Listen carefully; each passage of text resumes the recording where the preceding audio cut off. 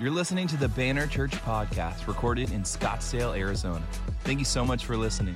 For more information, visit us online at thebannerchurch.com. Would you welcome with me the Turners this morning?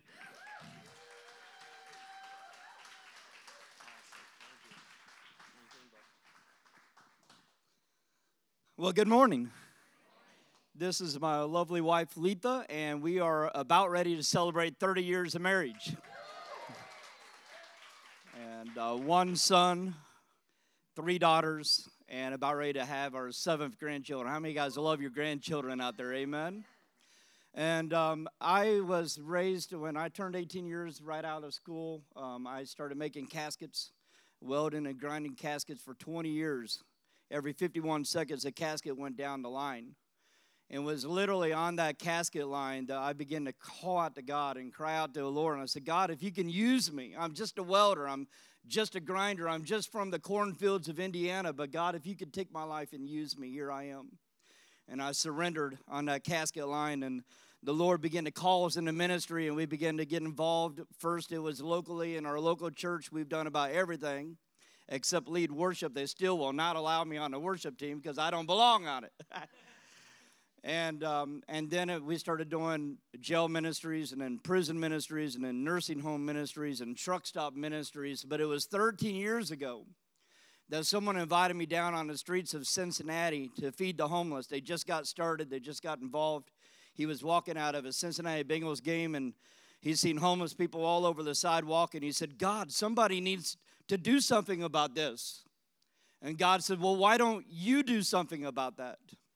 And so he began to bring chili and hot chocolate down and love on those people. And a few days later, one of my pastor's friends got involved, and he invited me down. And I'll never forget that first night that I went down there 13 years ago. It was January. Ice was coming down. It was freezing. I know you guys don't know what ice is here. Freezing cold. Wind was blowing. And I got out of a vehicle. It was dark. It was cold. It was wet. And there was homeless people living all over the sidewalks. And I told the Lord at that night, I said, I was so broken. I was crying. I said, God, how do I minister and encourage people that's lost everything they got? And there was a dark season in my life at one point, and I felt like the ministry, I felt like it was over. I told God, it's over, it's done. I'm done with the ministry. And the Lord told me for 3 years one time, he said, it's not over until I say it's over. And that night on that sidewalk, he says, you go tell them what I told you when you went through your dark season, that it's not over until I say it's over. And so we began to go down there, and every day I made those caskets 8, 10, 12 hours a day. I got off work. My wife, my children would have the hot chocolate, the chili ready. We would load up our vehicle, and we would head to the city, and we began to love on those people. Can I tell you something? Not every homeless person is a drug addict. Not every homeless person is an alcoholic. In fact, if they were, are they not reachable with the gospel of Jesus Christ? In America, there are 350 million Americans. And out of that 350 million Americans, 1% of them will be homeless this year in our great nation. Many of them are veterans who fought for our nation. Many of them are people that were released from the mental institution. The family don't want them. The government don't want them. Society don't want them. They're living under the bridges. A lot of them are 18 to 22-year-old children that were released from the foster system. When they turned 18, they aged out, and they're living under our bridges. 1 out of every 5 homeless persons, sorry, I'm a spitter. You haven't been water baptized? Come on down. Come on down. 1 out of every 5 homeless people are a victim of domestic violence. And we have an opportunity to reach them with the gospel of Jesus Christ. Amen? And so what started out of the back end of our vehicle that night, just me and my wife and our children and a few volunteers, God began to multiply our hands. We've raised up thousands of outreach workers. We have birthed numerous homeless ministries all over Cincinnati, and then it went to northern Kentucky, and then Detroit, Michigan, and now here in Phoenix, Arizona. And literally in 13 years' time, we have preached to over 250,000 homeless people on the sidewalk, setting up sound equipment and bringing a big team and food tables and haircut stations. And we would just preach the gospel and lead worship on a sidewalk. Over 2,000 outreaches and not one city permit to do it. Hundreds of people congregating on the sidewalk, preaching the gospel, healing the sick, casting out devils. God gave us everything that we needed. He gave us volunteers. He gave us the money. He gave us the food. In fact, over 67 NFL players came down and served on the streets with us. Multi-dollar millionaires, CEOs of corporations, judges, and city officials coming down on the sidewalks and loving on the homeless with us. God did great and mighty things. In fact, at one point, we took over a crack house. In Cincinnati, 1818 Vine Street was where you went to go get your guns. It's where you went to go get your drugs. And the SWAT team, finally, they got tired of it. They went in that building. They raided it. They arrested everybody. They boarded it down. And guess what? 2 weeks later, we took possession of it. And we turned that crack house into God's house. 5 days a week, we had homeless people, drug addicts, pimps, prostitutes coming into our building because at lunchtime they got hungry and they knew that Pastor Jim would feed them and my wife Letha. But before they got the food, they got the word. We led worship 5 days a week. We did worship. We preached the gospel. We jam-packed that crack house. We were breaking every rule, fire codes that were possible. And the guy that was in charge of arresting all of those people, he was the main chief of police, and he was coming back through the hood a few weeks later. He's seen all of these people congregating outside of that old crack house, and he was mad. He was like, they're back in operation. I shut this place down. What's going on? Well, he pulls over. He slams his door. He comes walking right into a worship service. He sits down. He's got his arms crossed. I'm thinking, man, we're in trouble. We got too many people in here. You're only allowed having so many people. He came up. He says, man, that was one powerful service. I'm going to get Channel 12 News to come out and do a follow-up story from a crack house to God's house. Amen? Can I tell you something? The Bible says, they that know their God shall do great exploits. God has called us to be city shakers. Amen? God has called us to be giant killers and world changers. God can use a welder to make a difference in the city. Amen? And then God began to break my wife's heart. After we had all these homeless ministries going on, God began to break her heart for the women that are trapped in the heroin, crack cocaine and meth and prostitution on the street corners, selling their bodies for $20 in and out of vehicles, straight to the dope boy, back to the car. And in that cycle, many of these are raised in Assembly God churches, these women. Raised in good churches, had great education, had great homes. Some of them were doctors and teachers, had a great profession, but somehow they got caught up in the opiate world. The opiates led to heroin, and after heroin, it was survival mode. And we didn't know how to reach those women, but we had a burden. We knew that God has called us to make a difference. We had plenty of food. We had plenty of volunteers. We took those volunteers and those food and hygiene kits, and we hit the streets right where those women were selling their bodies. We began to love on them.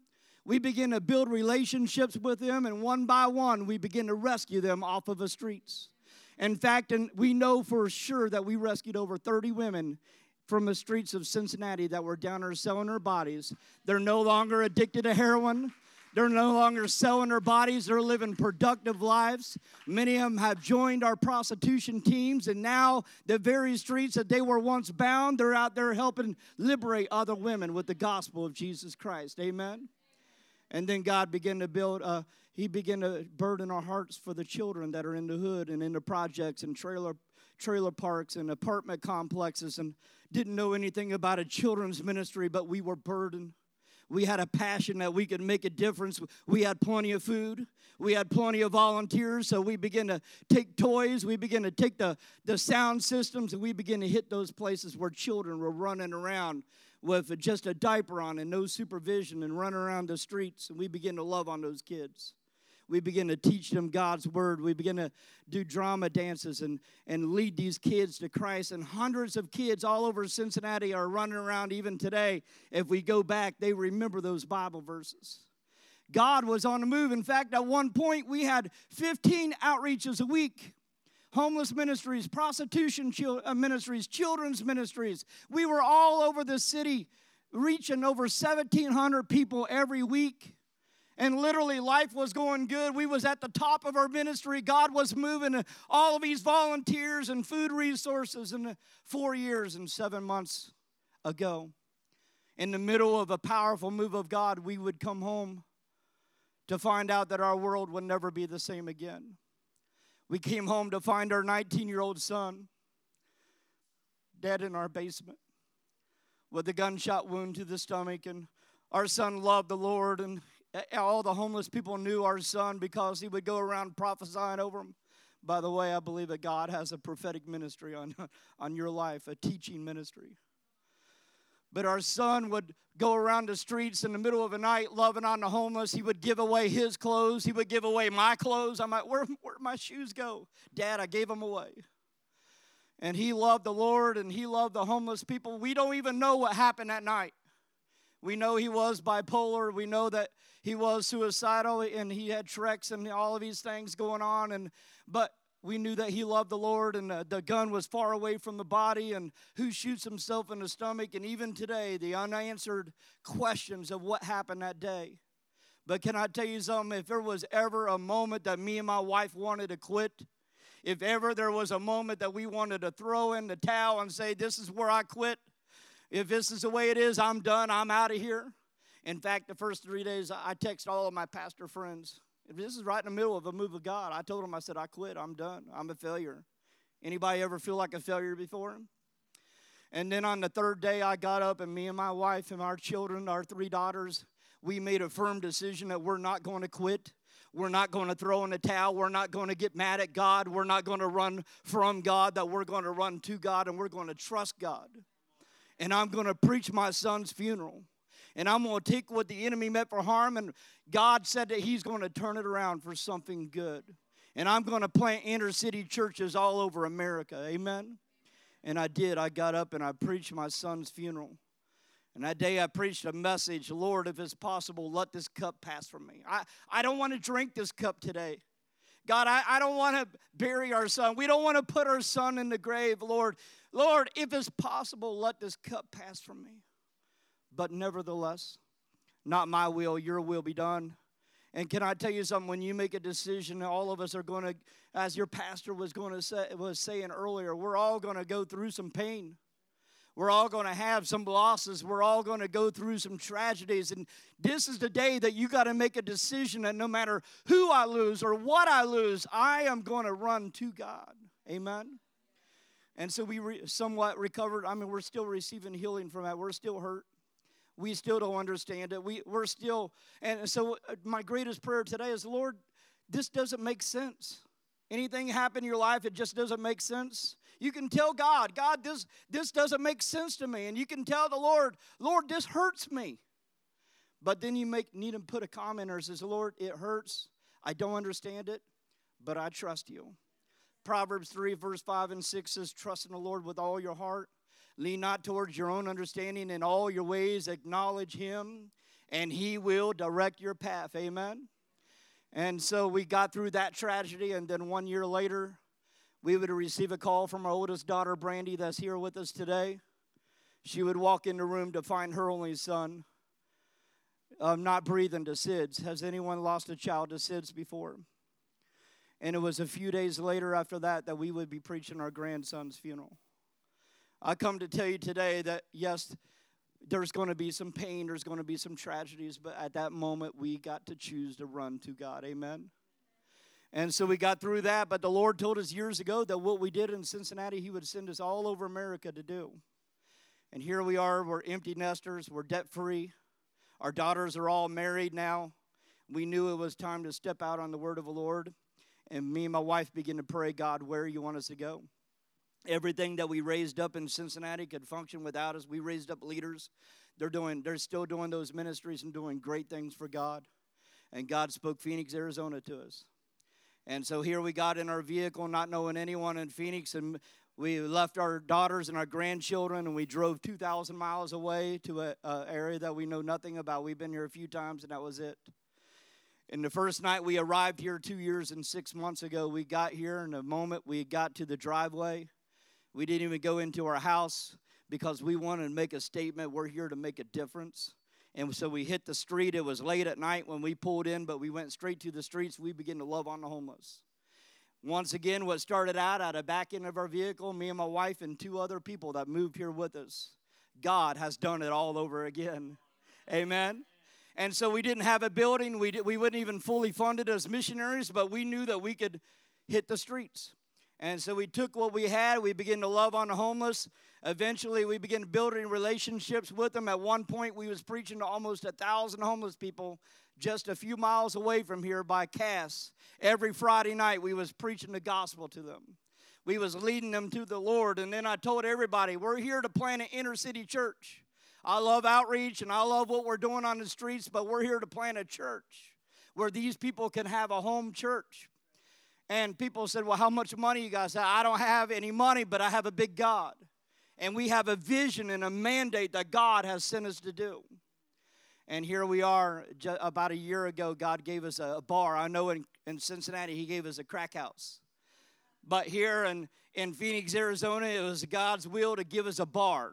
For 20 years, it was where people came to get drunk and high and have a good time. But now, can I tell you something? We took over that bar. We turned it into a church.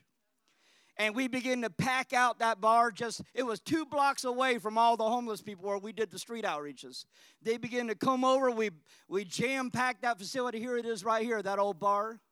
And once again, we're breaking fire codes. We're having so many people in there. We're preaching the gospel to them. We got a water baptism tank just like this. We begin to dunk them in water. They begin to get filled with the Holy Ghost. Amen. And so we outgrown that place. And now we're in a much larger place. Look at this next facility, 440 seats. Central Phoenix. Amen. But we're a little further away from where we were with the homeless. We're a couple miles away from here, so God had to give us some vehicles to go along with the building. We had one 15-passenger van just December, just a few months ago, and I began to pray, God, we need more than a 15-passenger van. And God said, okay, I'll give you more, but you got to give me a seed. And I said, what? God says, you got to give me a seed so that I can give you a harvest. And I said, okay, God, what is the seed? And God said, I want you to give your truck away. Now, this truck, I have preached thousands of sermons off the back end of it. We have led so many people to Christ. This was with the vehicle that God gave us years ago. And God said, I got to have it as a seed. And so God told us the family that we was to give it to that was going through cancer. We gave it away, and almost instantly, here we are a few months later. Now we have 3 15-passenger vans, a shuttle bus, and now I got to go to Douglas to get a 32-passenger bus that was just gave to us. Amen? So many homeless people are coming to our service every week that these vehicles that I just showed you is not enough. We got to turn people away. That's how many people wants to come to our weekly worship service to worship the Lord. They get out of a food line to get in our buses to come to church. And when I tell them, when the service is over, God is moving in such a powerful way in this church that the altars are jam-packed. They're running to the Lord. They're running to the altars. And when I tell them it's time to eat, many of them don't even care about the food because they're desperate for a move of God in their lives. Amen? Turn your Bibles to Revelation chapter 2. We got to get in the Word. I don't know how long that little presentation was, but hopefully it was only 10 minutes. Now, I have a word from the Lord. How many guys want to hear a word from God today? You're not just looking at a missionary, you're looking at an evangelist, and I love to preach. But Revelation chapter 2, verse number 7 simply says this. He that have an ear, how many guys got ears in this place today? He that have an ear, let him hear what the Spirit is saying to the churches. 7 times in the book of Revelation, this phrase is used as the exact same verse. God is speaking to 7 different churches in Revelation chapter 2 and chapter 3. And at the end of every one of those messages, he says the same phrase, he that have an ear, let him hear what the Spirit is saying to that church. And as I begin to pray and cry out to God, I said, God, I believe that you are still wanting to speak to your church today. God, I believe that you have a church for America. You have a message for the Church of America. God, I believe even today that you have a message for Banner Church. Amen. And as I begin to cry out, God, what is it that you want me to tell your people? What is the message that you are trying to say today? God says, you go tell my people 4 things. Number 1, he says, you go tell my people that the hour is late. Everybody say the hour is late. You see, Jesus, and he told us all the signs of the end times. And if you would read the Gospels, and especially Matthew chapter 24 and Mark chapter 13 and Luke chapter 21, Jesus, he tells all of these different signs that we are to look for. Catastrophic signs and famines and diseases and earthquakes and everything else. He says, when you see these things, it says in Luke chapter 21, verse number 26, he says, when you see these things begin to come to pass, when you see these signs, he says that we are to lift up our head and rejoice. Why? Because our redemption draweth nigh. Other words, what Jesus was saying is I'm going to tell you, I'm going to give you signs that you are to look for. And when you see these signs, he goes, you know that I'm about to come back for my people.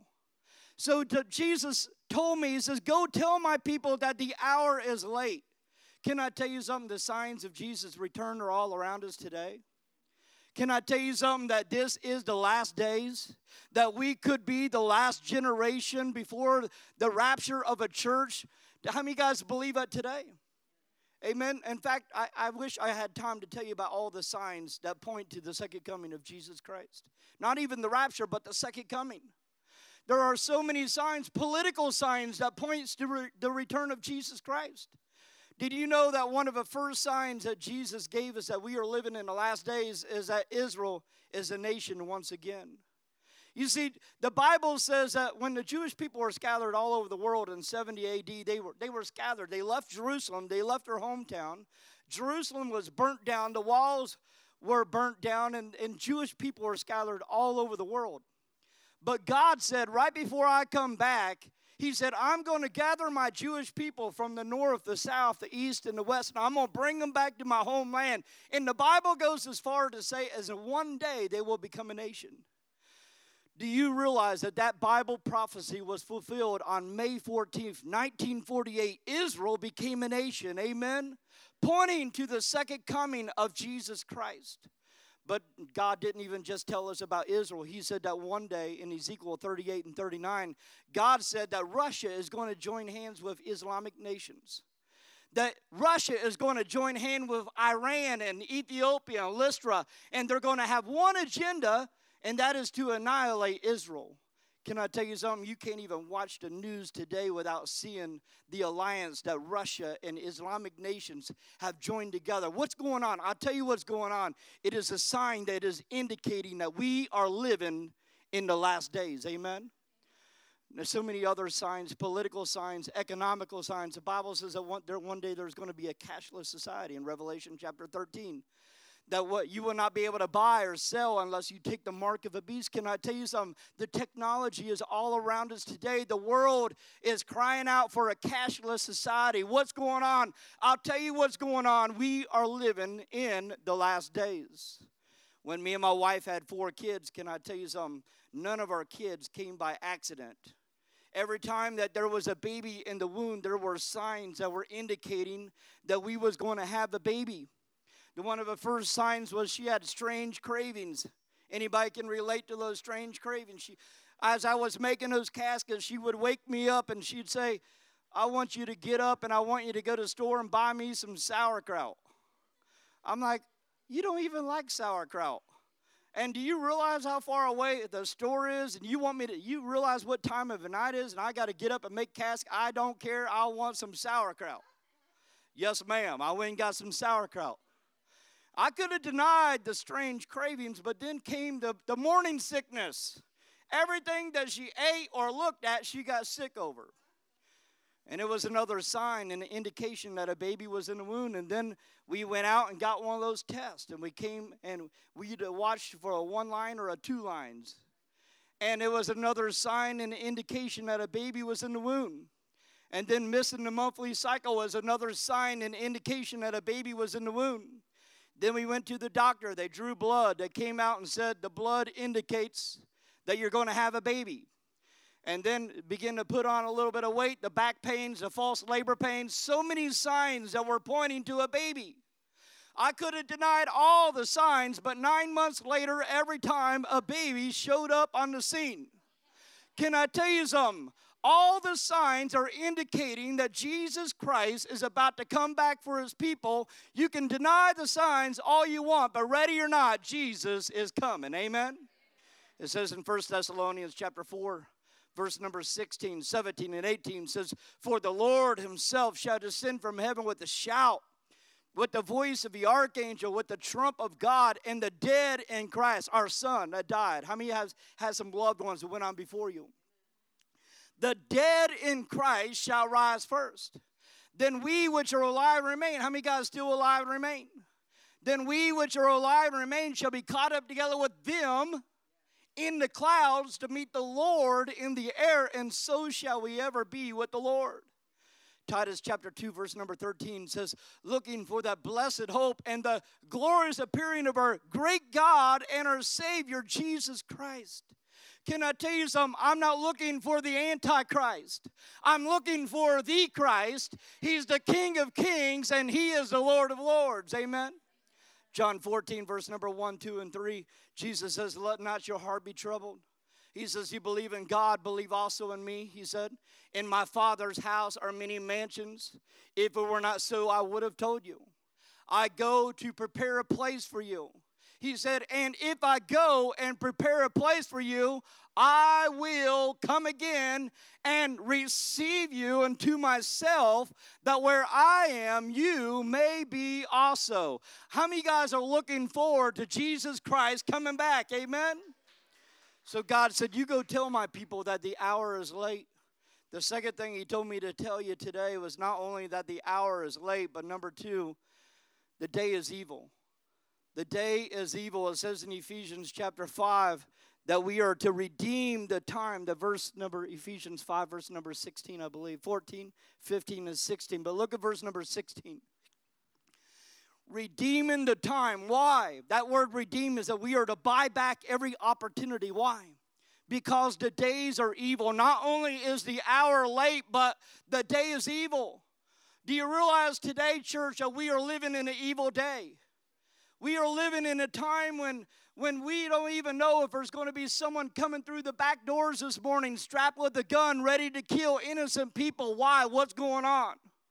I'll tell you what's going on. The hour is late and the day is evil.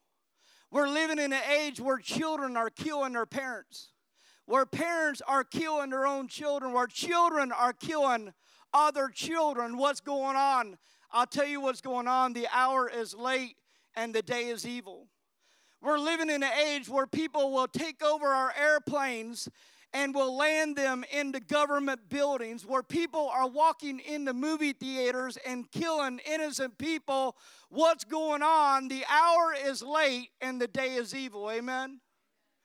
You see, the Apostle Paul says it like this in 2 Timothy chapter 3. He says, "Know this also." He goes, "I want you to know this, that in the last days," that's what we're preaching about today, is the last days. He goes, "In the last days, perilous." This word perilous means two things. It means dangerous times will come.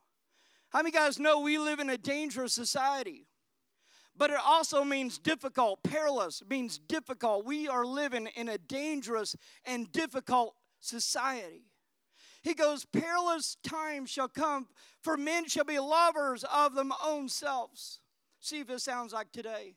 Covetous, boasters, proud, blasphemers, disobedient to parents, unthankful, unholy, without natural affection, truth breakers, false accusers, incontinent. That word incontinent in the King James means people will be out of control. Fierce, despisers of those that are good, traitors, heady, high-minded, lovers of pleasure more than lovers of God, having a form of godliness but denying the power thereof. How many guys know that's the age that we are living in right now? The last days. Why? Because the hour is late and the day is evil. But number three, this is the most important one. Not only is the hour late and the day evil, but the mission is clear. Everybody say mission. You got to realize today that if you are a blood-bought, born-again child of God, that God has given you a mission. God has given you a mandate. God has a purpose. God has a destiny. God has a calling. God has an anointing on your life. Amen. And as I begin to pray and cry out to God, okay, God, what is the mission that you have given us? We know that you have given us a mandate. We know that you have called us, that you have chosen us, that you have anointed us for such a time as this. But what is the mission? And can I tell you something? We have 4 missions to complete on this earth. And you got to realize what these 4 missions are and the order in which God has given them to us. Can I tell you what your number 1 mission on this earth is? It's not to win the world, but your number 1 mission is to be in right relationship with God and to be on fire for God. Amen? You see, Jesus said it like this. This is the number 1 and greatest commandment. What is it? Your number 1 mission. To love the Lord thy God with all your heart, with all your mind, with all your soul, with all of your strength. This is the number 1 and greatest commandment. Can I tell you something today, that unless you are on fire for God, unless you are in right relationship with God, you can't even reach the world. We got to guard our hearts against sin. Can I tell you something? The enemy wants to wipe you out. You may be here today and you've only been walking with God for 2 weeks. Maybe you've been walking with God for 20 years and you are a pillar in the church. It doesn't matter if you're at the first level or the last level. We all got to guard our hearts, because the Bible says to be sober, be vigilant, because our adversary, the devil, as a roaring lion, walketh about, seeking whom he may devour. 1 Peter 5:8, right? And can I tell you something? It doesn't matter how anointed you are, how much Bible verses you got memorized, how much you speak in tongues, how much money you put in your offering plate this morning. If you don't guard your heart every day, the enemy can come in and wipe you out.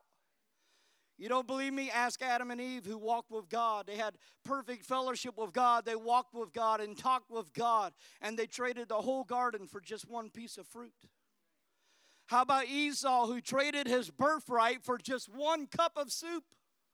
Samson was a powerful man of God. The anointing of God was on him. The calling of God was on him, but he loved to do what God said don't do.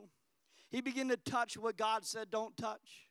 He began to go places where God said don't go. He began to have sexual immorality, and the Bible says at one point the Spirit of God departed from him. How about the prodigal son who left the father's house? He traded the whole father's house for a pig's pen.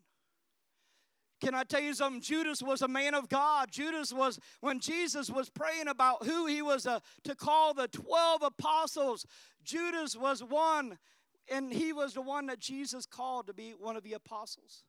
Jesus sent out Judas 2 by 2. He sent out his disciples. He said, I want you to go preach the gospel, heal the sick, and cast out devils. And Judas came back. All of them came back rejoicing that there was power in the name of Jesus. But Judas, he traded his call, he traded his anointing, and eventually he traded his soul for just a little bit of money. So make no mistake about it this morning, your number 1 mission is to be on fire from God and to guard your hearts. Amen. Once you have that mission right, you are ready for your number 2 mission. Once you're on fire for God, can I tell you what your number 2 mission is? Your number 2 mission is not to win the world, but your number 2 mission is your family. Everybody say family. You see, I wish I understood that earlier in my walk with the Lord. When I was raising our son and our 3 daughters, and I can't tell you how many times I have put ministry above my family, and even today I get the pattern wrong sometimes. But I'm getting better at it because I'm starting to realize that my number 2 mission on this earth is my family. What is it if we win the whole world but we lose our own family? Do you realize why Noah built an ark? The Bible says in Hebrews 11, verse number 7, that Noah built an ark not to save the world, but for the saving of his family. Everybody say family. Every day he got up with a mission. I know the flood is coming, and I got to build the ark, and I got to make sure that my family is in the ark. Can I tell you something? It's not this church's responsibility to train your children up and to raise them up in the things of God. It is ours as parents. It says to train them up in a way that they should go when they're old. They will not depart from it. We got to realize today that our number 2 mission is our family. Amen? After we have that right, I'm on fire, my family is on fire, and now we're ready for our number 3 mission. Can I tell you what your number 3 mission is on this earth? Is not to win the world, but your number 3 mission is the church. Everybody say church. Say the church. Jesus said, I will build my church and the gates of hell will not prevail against it. Do you realize this morning that if this is your church and these are your pastors, this is your number 3 mission on this earth? You are to come here and to hear God's word. The Bible says faith comes by hearing and hearing by the word of God. We come here this morning to hear a word from God. Amen. This is where we come to encourage one another. The Bible says even the more so as you see that day approaching. Can I tell you something? I need encouragement from the body of Christ. You need encouragement from the body of Christ.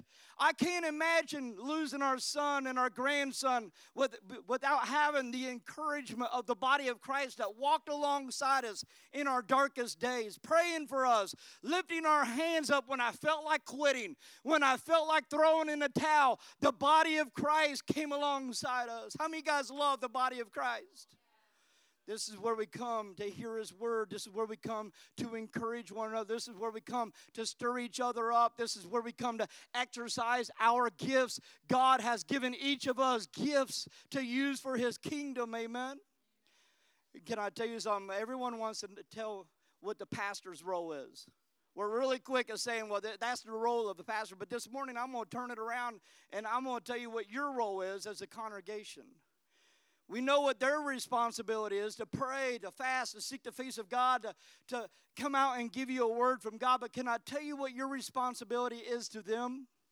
Your number 1 responsibility, and you guys stay on your feet, Josh and Katie. Now, if this is your church, and these are your pastors, number 1, you are to be their bodyguard. Everybody say bodyguard. You are to protect them. You are to plead the blood of Jesus. And the enemy wants to wipe them out, but you are to cover them and be their bodyguard and plead the blood over their lives, and you don't allow anyone to talk bad about them. Amen? Anyone comes and tries to talk trash to them, say, sorry, that's my pastor. You take your trash somewhere else. Amen? But not only are you to be their bodyguard, you are to be their cheerleaders. Everybody say cheerleaders. You got your pom-poms ready?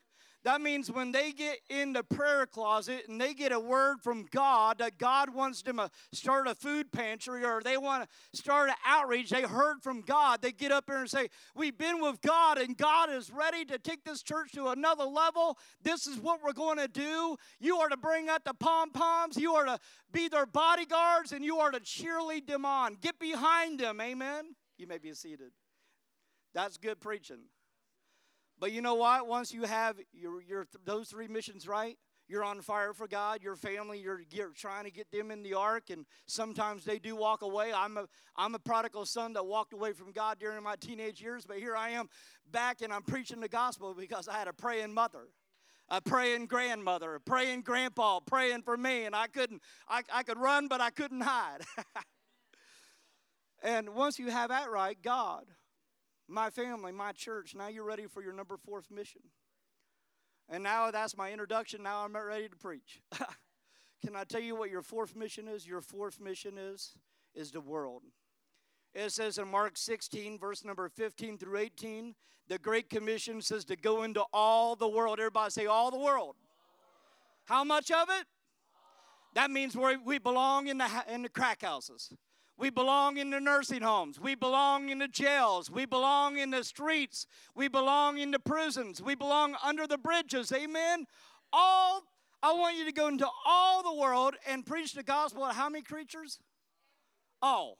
Everybody say all. All the world, all the people.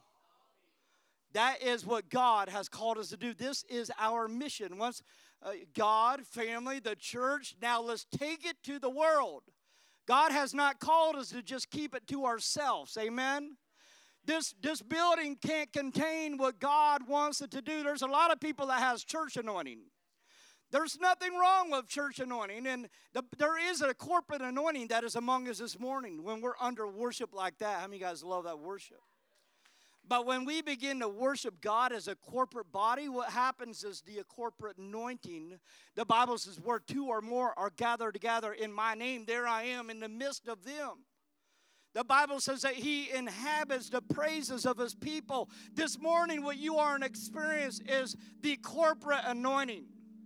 But I'm not looking just to have a corporate anointing. If you can't preach here, you can't preach anywhere. If you can't prophesy in the church atmosphere, you can't prophesy anywhere. I'm looking for a graveyard anointing. God picked up Ezekiel and took him away from Jerusalem and set him down in a vision. I know what it means that Israel was gathered and they wasn't a nation and God was going to bring life to them.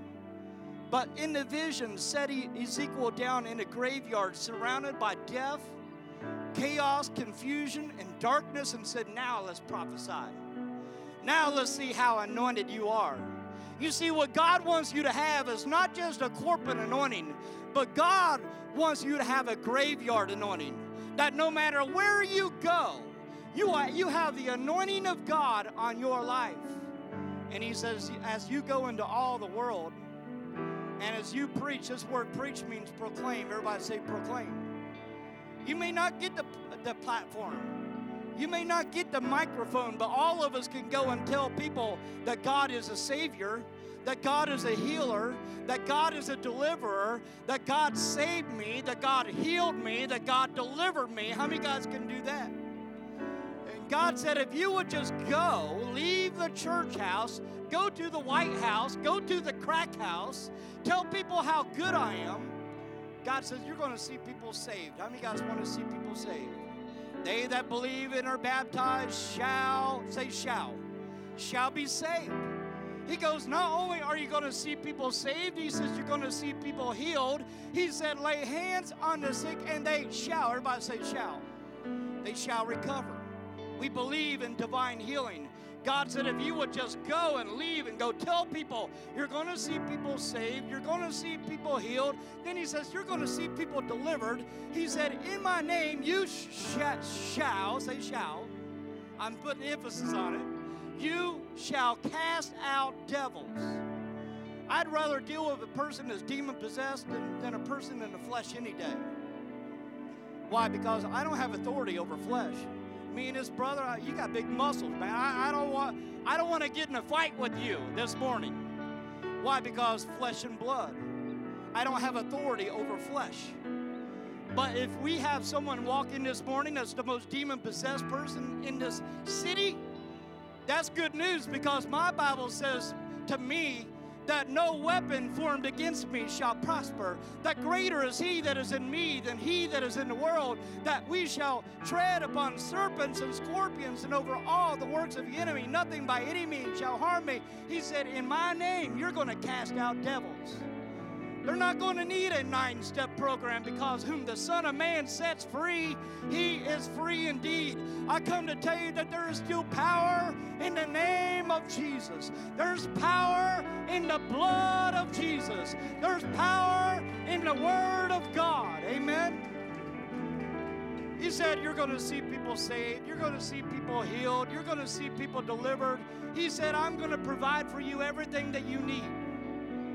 I preach a message that when you're down to nothing, God's up to something.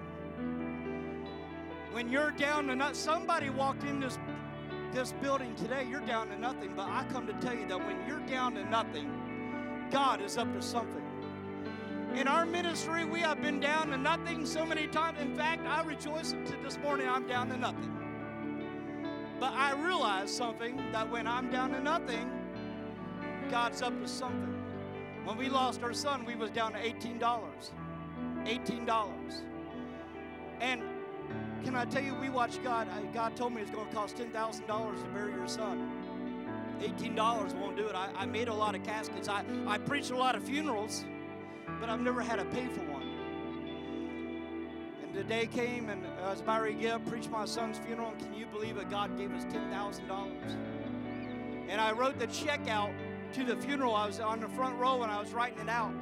And she goes, "What are you doing?" I said, "I'm writing this check out before I get up and preach." She goes, "No, please don't do that now.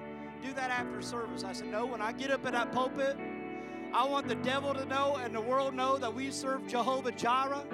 And I refuse to preach my son's funeral in debt." And I got up and preached it debt-free. And then the next day, I posted, "Family, body of Christ, family and friends, thank you very much." $10,000 came in. Somebody to this day, we don't even know who it was. They walked into our Fifth Third the day after our funeral, after it was already paid for, and they carrying $10,000 cash deposited into our account. We needed $10,000. But because we chose to trust God and honor God and follow God's plan, God said, "I'll do exceedingly abundantly above all that you can ask or think. I know that you need $10,000, but I'm going to blow your mind and I'm going to give you $20,000. I'm going to give you double for your trouble." When God called us to walk away from that casket company, I had $58 in my name. And we walked out on a word from God. I went skydiving. This is my last story. I promise, I think. You see, me and my wife went skydiving. How many guys ever been skydiving? This is a powerful story. Me and my wife's been twice now. We're ready to go again. But that day, I was still making those caskets. I was still doing all of these ministries. We've always paid our own way. And that day, I attached myself to a man that I didn't know and went 3 miles up in the air, and I jumped out of a perfectly good airplane attached to him, and I didn't even know him. As I was driving home that day with the adrenaline rush, I just jumped out of a plane. This is wild. The Holy Spirit had me right where He wanted me. And the Holy Spirit spoke to me, this is 7 years ago, and said, "You mean you put that much faith in a man that you only knew for 5 minutes? How long have you known me? How long have you been walking with me?" And I was so shooken by that. I went back to welding those caskets, and I'm fasting and praying and seeking the face of God. And I said, "God, if you want me to walk away from everything and trust you completely, leave 401k, leave insurance, leave 67 job skills, all the overtime I want. But God, if I can trust a man like that, surely I can trust a living God." I said, "But I got to know it's you." You see, when Peter got out of that boat and walked on that water, he had to have a word from God first. He said, "God, if it's really you, bid me to come." And Jesus said, "Come." And so I said, "God, if it's really you, you got to tell me to come." On that third day on that fast, making that casket, the Holy Spirit said, "Come." I walked away from everything, trusting Him completely, and we've never turned back. Why? Because where He guides, He provides. He is Jehovah Jireh. And I'm telling you this morning that if we would just be willing to do whatever God wants us to do. God, I'll go wherever you want me to go. I'll do whatever you want me to do. I'll say whatever you want. You want me to go to China? I'll go to China. You want me to go to Africa? I'll go to Africa. You want me to go to the streets of Scottsdale? God, here I am. You said that if we will go and tell people how good you are, we're going to see people saved. We're going to see people healed. We're going to see people delivered. You're going to provide for us. And he's going to protect us. Can I tell you something? We have the protection of God upon our lives. That's why He said, "If you drink any deadly thing that shall not harm you, you shall pick up serpents." What's going on?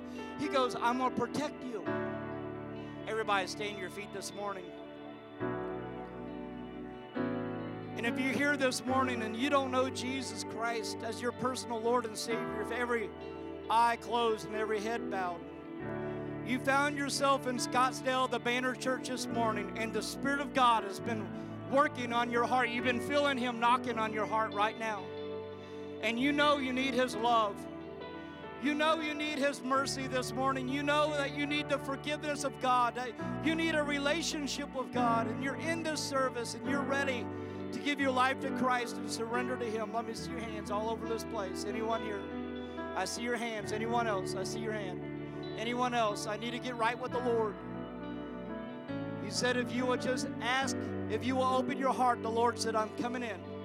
Everyone, let's pray this and mean this with your heart. Say, "Father, forgive me. I know I'm a sinner. I have messed up my life. Save me. Heal me. Deliver me. Restore me. Change me. Fill me with your Holy Spirit. Use me for your glory. In Jesus' name, amen. I'm going to have the prayer team come up. Amen. Give the Lord a praise. I want the prayer team to come on up at this time. You see, you said the hour's late, the day's evil, the mission's clear, but number 4, the power's available. Everybody say power. Say power. My Bible tells me, and you shall receive power after the Holy Spirit has come upon you. And I want you guys to just join the funnel line. But I know that some of you's got to go, and your pastor's going to dismiss you in a few moments. But if you're here this morning and you're ready to surrender to the will of God, you're ready to surrender to the call of God, and you want the fire of God. I want the fire of God. There's more of God this morning than I wanted. Amen? I'm not satisfied with where I am or what I got. There's more, and I'm going after it. And if that's your heart today, I want you to begin to come through this line. We're just going to lay hands on you and pray for the fire of God, the power of God to come upon your life. Come on up, guys.